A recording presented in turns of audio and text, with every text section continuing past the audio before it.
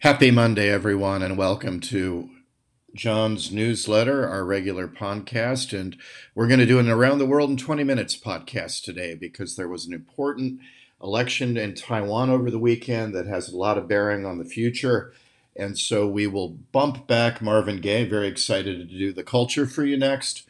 What's Going On, the great album, the great concept album, incredibly underrated. Back to Jan Wenner not understanding that women and African Americans can also be profound. As he said, they weren't articulate enough to come up with great music. So, challenged by that ridiculous statement, we've begun by looking at Joni Mitchell's Blue, and we'll move on to Marvin Gaye's What's Going On before going back and looking at some probably white men, a couple rock bands that I think are important. We'll look at the Pink Floyd, probably before it was Pink Floyd, and the legend of Syd Barrett. And we'll probably look at one of my favorite bands, the Byrds, which are another underrated band which influenced Dylan and the Beatles as much as they were influenced by them. So a lot to look forward to, but we move this along because William Lay's election this weekend in Taiwan merits a discussion because, as you know, anybody who follows our community knows that the Indo-Pacific is where it's at. All the future global growth of the world, the lion's share of global growth comes from here, and also the lion's share of political risk. By the end of the 21st century, the world is going to be tripolar. There are going to be three great superpowers, almost certainly the United States, China, and India. That's a very positive world, an Anglosphere with an Asian twist we can live with.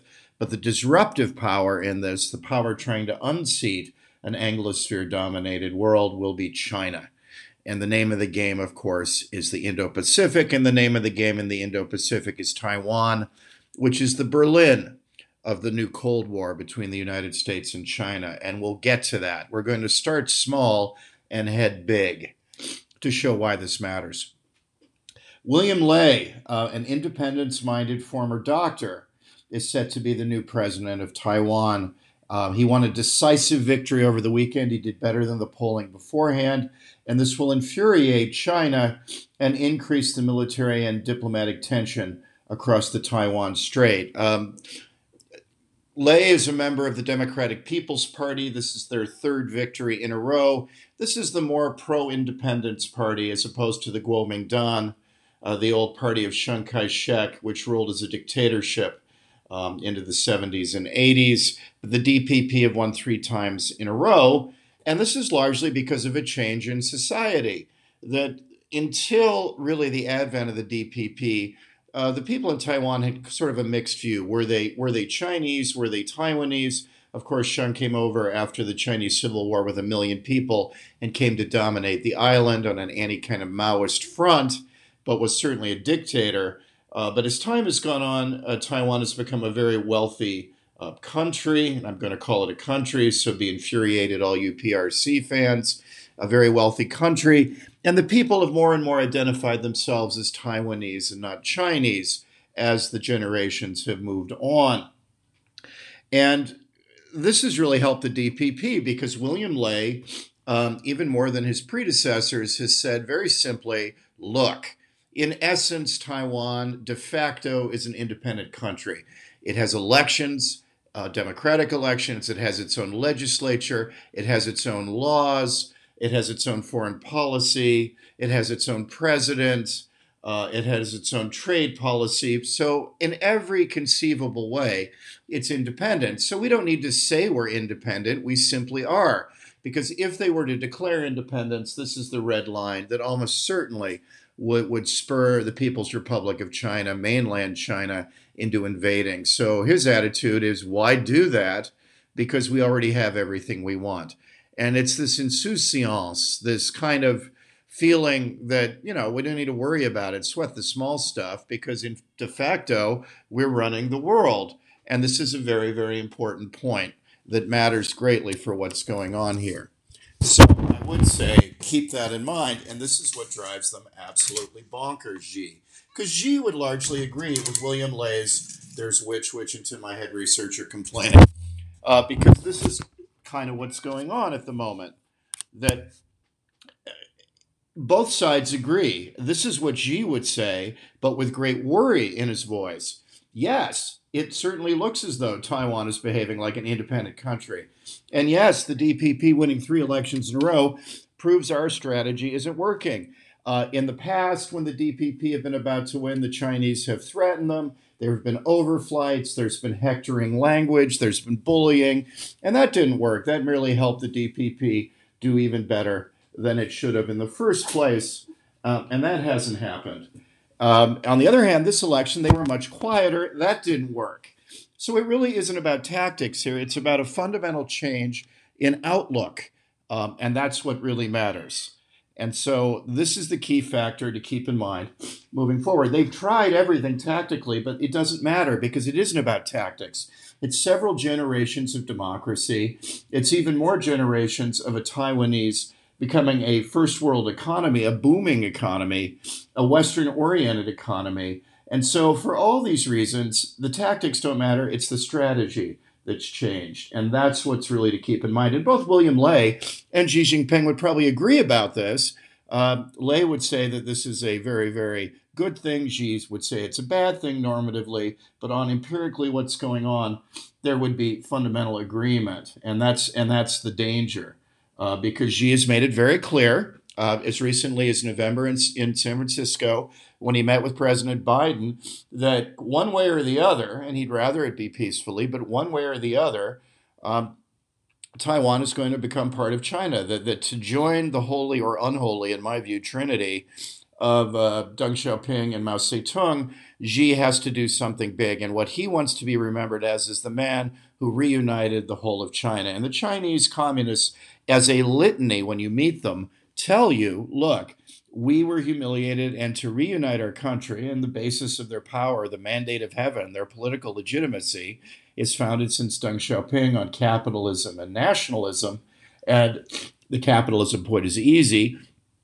They've turned things around. But on the nationalist point, the reality is simple, that Xinjiang province in western China, home of the Uyghurs, has to remain part of China. Tibet, Hong Kong, Macau, and of course, lastly, Taiwan. It's the last piece in the puzzle for from their point of view, reunited China. William Ley flies in the face of all this. He says, look, we're not a renegade province. By every means, we're a separate country. And the problem for Xi is he fears that William Ley is right. And so it makes the threat of invasion more likely.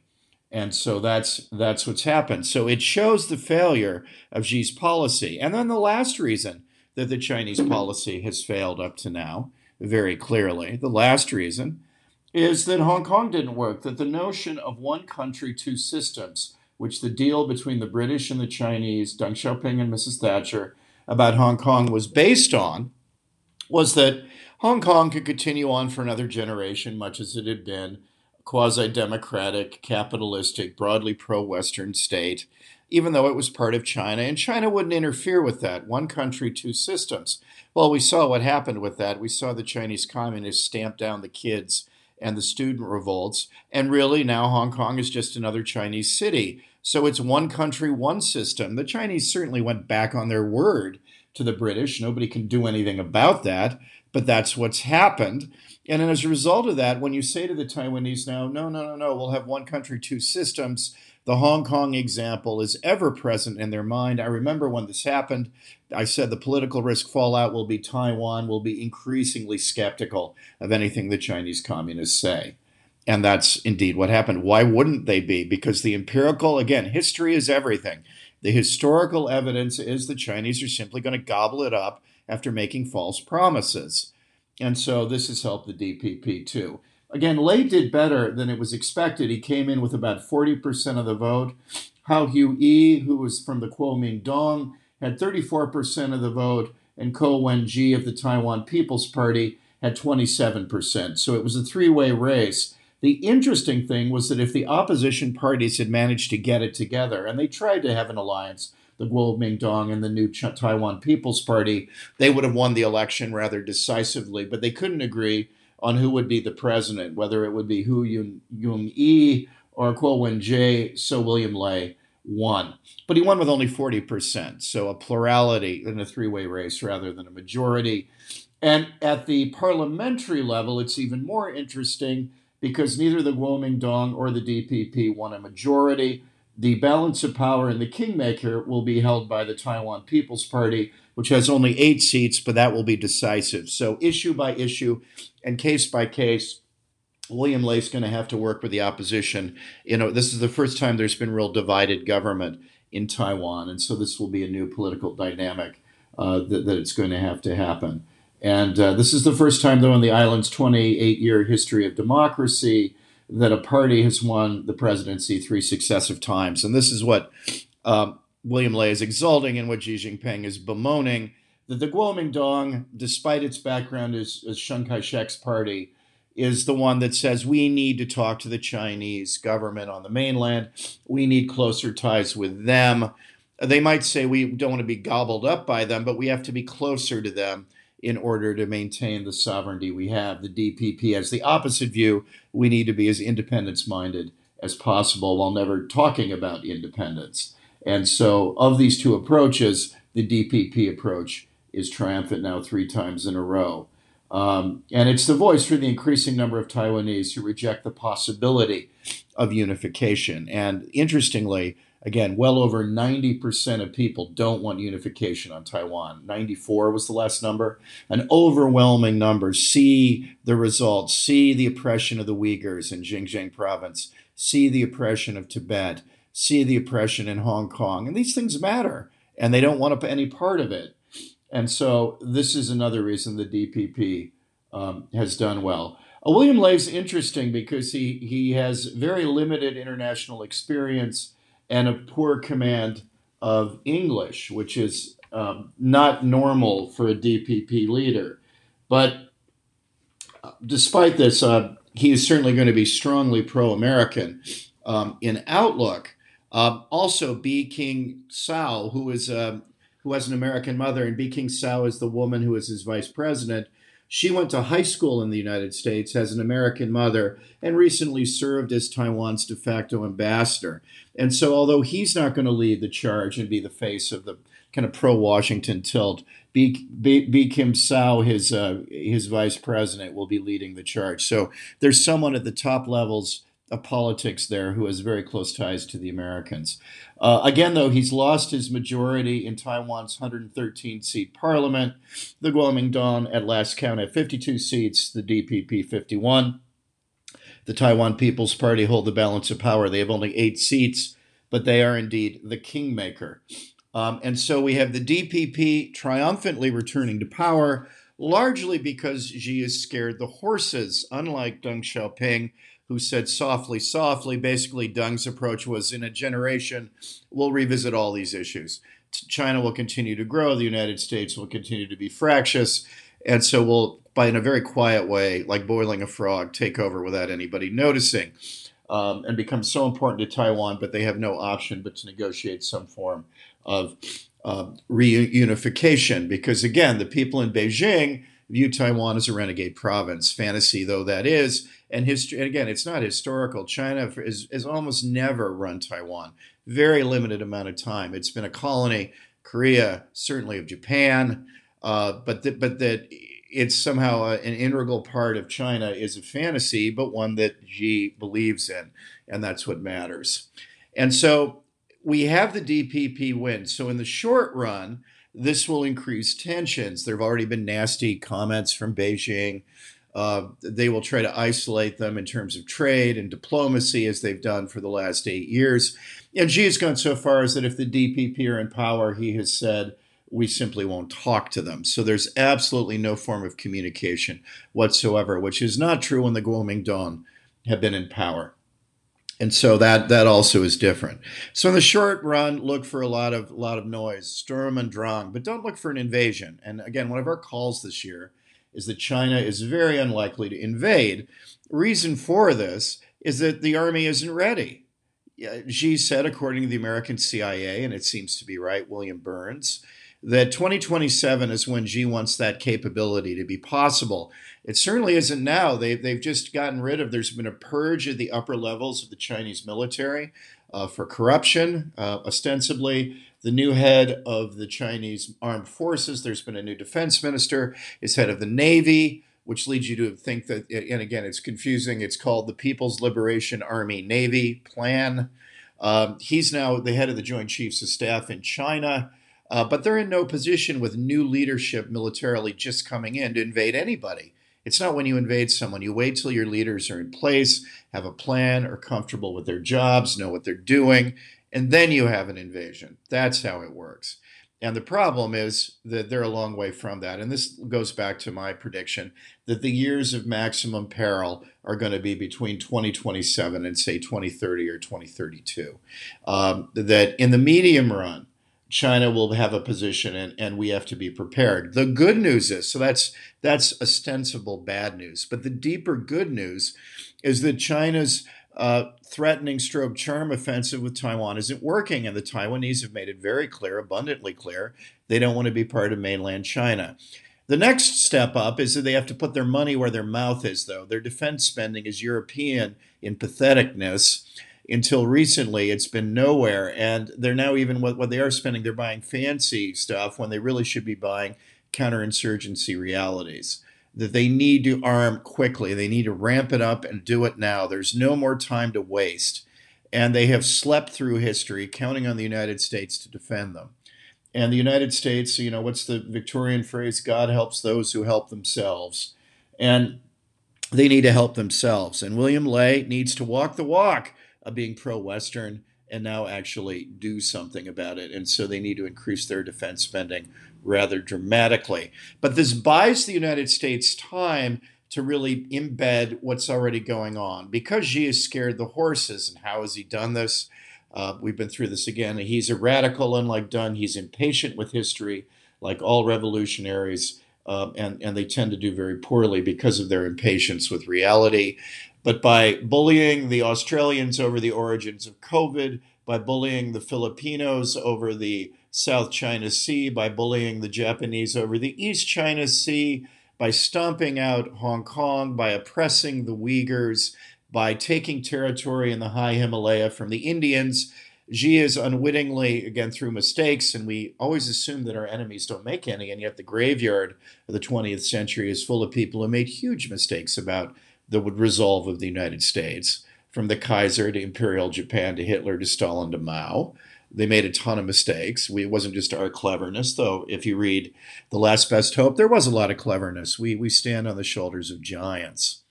But the reality is that Xi has made up-teen mistakes. He is not the strategist Deng Xiaoping was.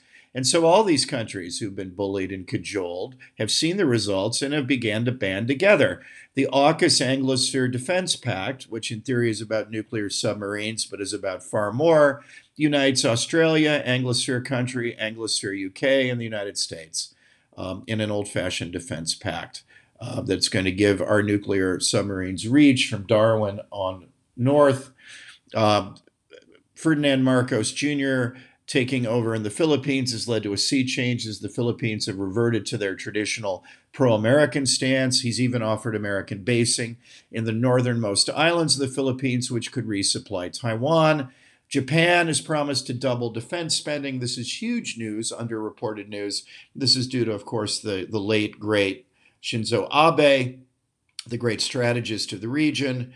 And the Japanese, one of the three largest economies in the world, is going to double defense spending in 5 years. This is good news, plus provide the United States with basing in Okinawa to resupply Taiwan. So all these things have led the United States to be in a good position. And then the jewel in the crown, the Quadrilateral Initiative, the nascent grouping of countries that want to deter Chinese adventurism. And in the grouping is exactly who you'd want.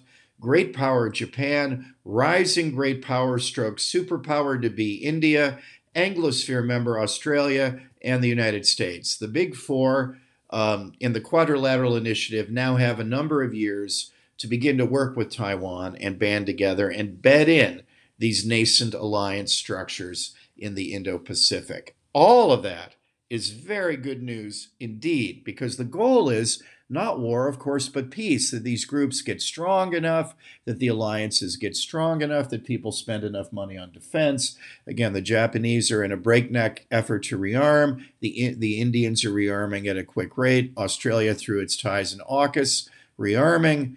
All this is great news. The Taiwanese now have to follow course and do it quickly. But the goal is to make Xi hesitate, to see how difficult an invasion would be, and to let the window pass. And then once these structures have been embedded by, say, 2030 or 2032, he can no longer invade because Chinese domestic problems take over. That China's a peaking power, and all its problems will make them become a status quo power if we can get through the next middle term. And this is the single most important geostrategic calculation and war game being played out there right now. Can the alliances, the pro-Western alliances, move quickly enough to make Xi hesitate to get over the bump? Then Chinese demography, which is terrible, takes hold. Chinese giving money to the inefficient state-owned enterprises, its real estate crisis, its local government spending, which is a black box of terrible, but we don't know how terrible. All these things take hold. Xi worries about internal matters, competes with the United States, but peacefully within an American-dominated system. That is the goal. That is what we're trying to do. And William Lay's election makes this much more likely.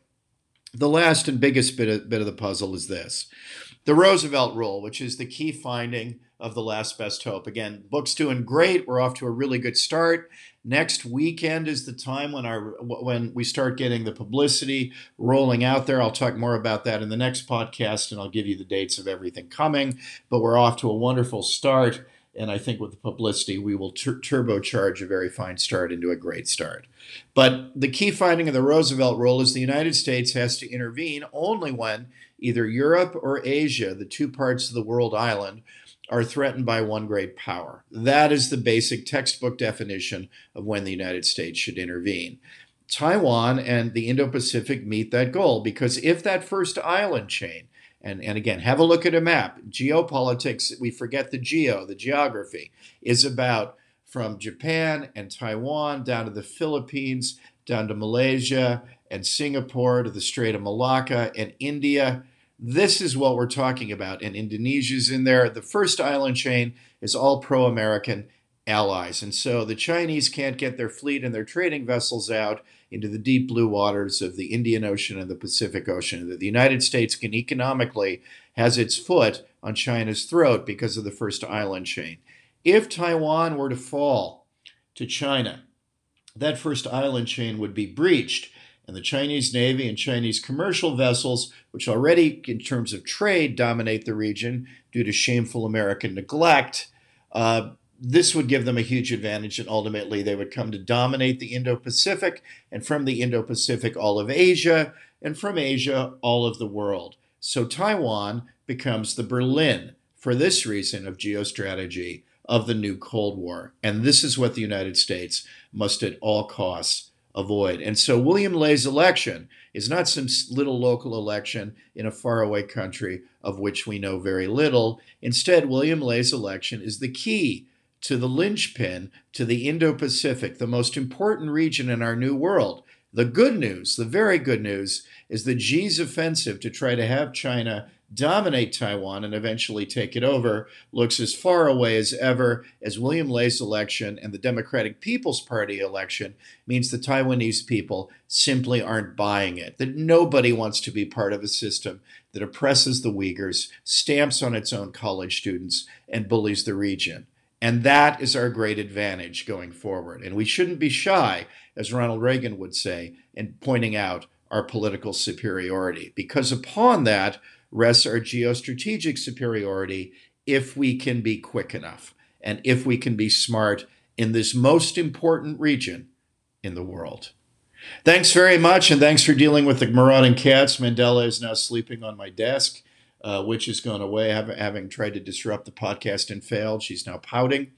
Thank you so much for all of you who listen regularly. Our community is growing in leaps and bounds, and I'm incredibly grateful. I love thinking aloud with you every week about what's going on. It's good for me, and I'm glad so many of you think it's good for you.